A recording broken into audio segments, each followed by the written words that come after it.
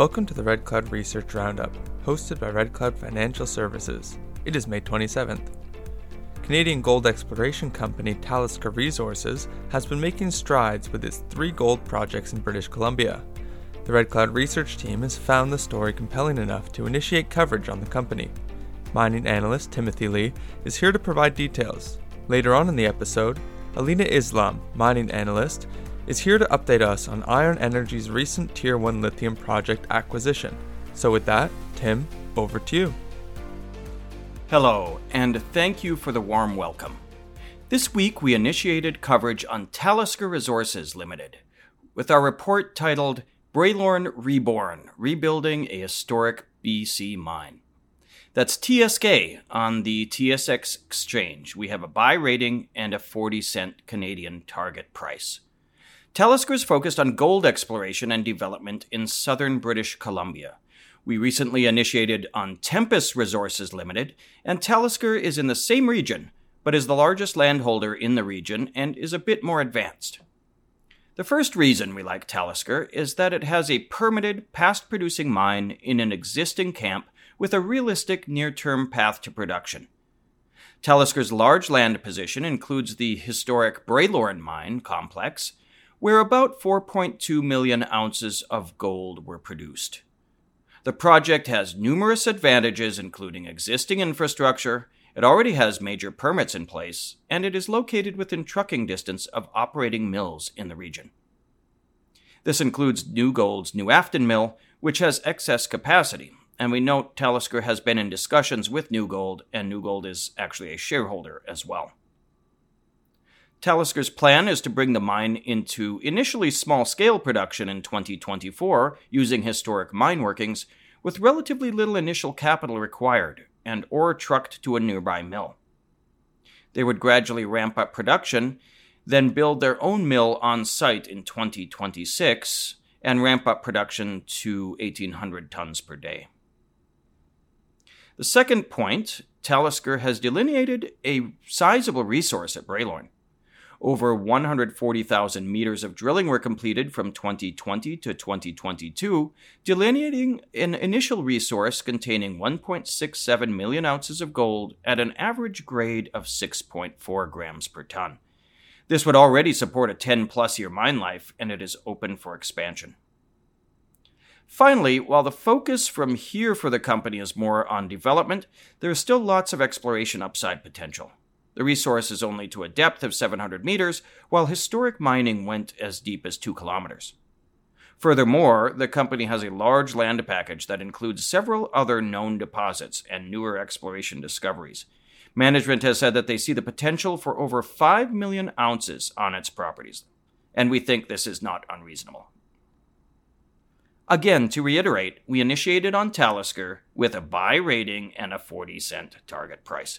This is based on a mine model for Braylorn, with smaller additional ounce-in-the-ground contributions from other properties with resources. Alina, on to you. Well, thanks a lot, Tim. So in light of the recent merger between Alkem and Livent and M&A activity heating up in the lithium space, I thought I'd speak about a lithium explorer that recently acquired an asset closer to home. So this week, we'll talk about Ion Energy. This is listed on the TSXV under ticker ION. We do not have a rating or target on the stock. So Ion has been around since 2017 with 2 lithium brine projects located in Mongolia. However, last week, the company announced that it is acquiring the Bliss Lake lithium pegmatite project in the Northwest Territories for $500,000 in an all-equity transaction. This is a greenfields project that has not seen the use of modern exploration techniques. However, it is located in the Yellowknife area, where the presence of lithium-bearing pegmatites has been very well documented since the 1940s. Actually, a report from 1977 indicates that 14 lithium-bearing pegmatites in this area have the potential to host 49 million short tons of material at average grades of 1.4% lithium oxide. This is quite significant and indicates the potential for high-grade lithium mineralization in the area. So Bliss Lake is located in a very exciting and prospective lithium jurisdiction. It is located 15 kilometers from the Yellowknife project, which is currently being advanced by Lift Power. Satellite images here have shown the presence of multiple pegmatites on the property, with some measuring over 300 meters in strike. Pegmatites in this region are very easy to identify, as most of them have almost 100% exposure. On the neighboring Lift property at Yellowknife, 13 spodumene-bearing pegmatites have actually been identified, and these do measure between 1,800 meters in length and 35 meters in width.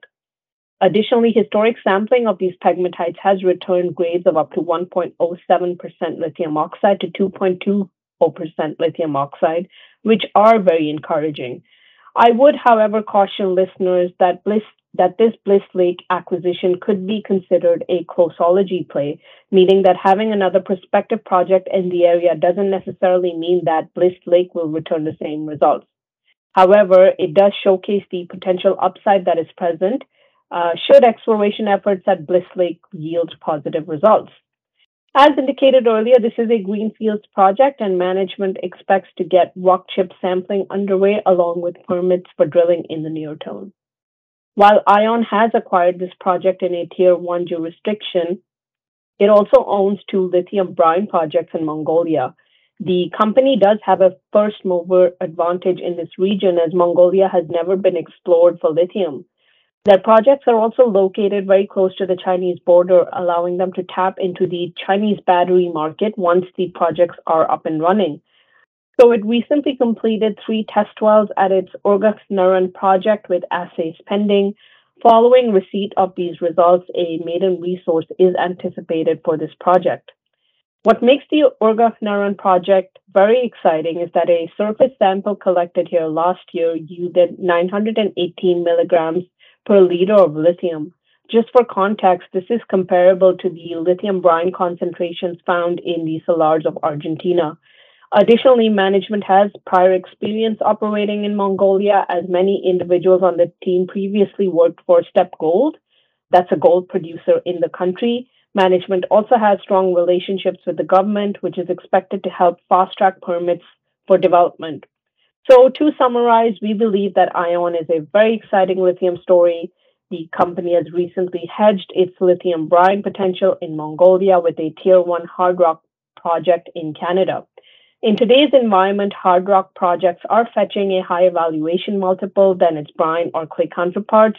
So we would expect to see a re-rating of ION stock as it advances this project forward, especially once it has a brine resource to backstop its valuation. Thanks for listening to the Red Cloud Research Roundup podcast. We hope you enjoyed the dive into recent notable mining news. Remember, you can join us every Monday for new episodes, and as always, you can head over to redcloudsecurities.com to access our research portal, to read full disclosures, and to sign up to our email list. That's it for this episode, and see you next time.